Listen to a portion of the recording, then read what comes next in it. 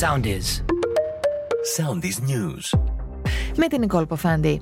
Ξεκίνησε η αντίστροφη μέτρηση για την πρεμιέρα του νέου προγράμματος φωτοβολταϊκά στη στέγη. Σύμφωνα με το Υπουργείο Περιβάλλοντος και Ενέργειας, η πλατφόρμα για την υποβολή αιτήσεων υπαγωγής στο φωτοβολταϊκά στη στέγη θα ανοίξει τον Απρίλιο. Δικαιούχοι είναι νοικοκυριά και αγρότες.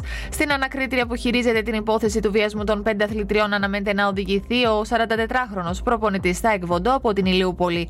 Ένα μαύρο τζιπ με εφημέ τζάμια να ζητούν οι αρχές για τον πυροβολισμό του 16χρονου στο Λαγονήσι το βράδυ της Παρασκευής. Μετεμποδίων η επανεκκίνηση των τρένων, η γραμμή του προαστιακού προς Κιάτο δεν θα ξεκινήσει σήμερα όπως ήταν προγραμματισμένο λόγω προβλημάτων επικοινωνίας μεταξύ σταθμαρχών και μηχανοδικών. Νέα προθεσμία για να απολογηθούν έλαβαν 2 σταθμάρχες που ήταν βάρδια το απόγευμα πριν από το σιδηροδρομικό δυστύχημα στα Τέμπη. Ο συμβασιούχος σταθμάρχης θα απολογηθεί σήμερα, ενώ ο αρχαιότερος σταθμάρχης είναι αύριο.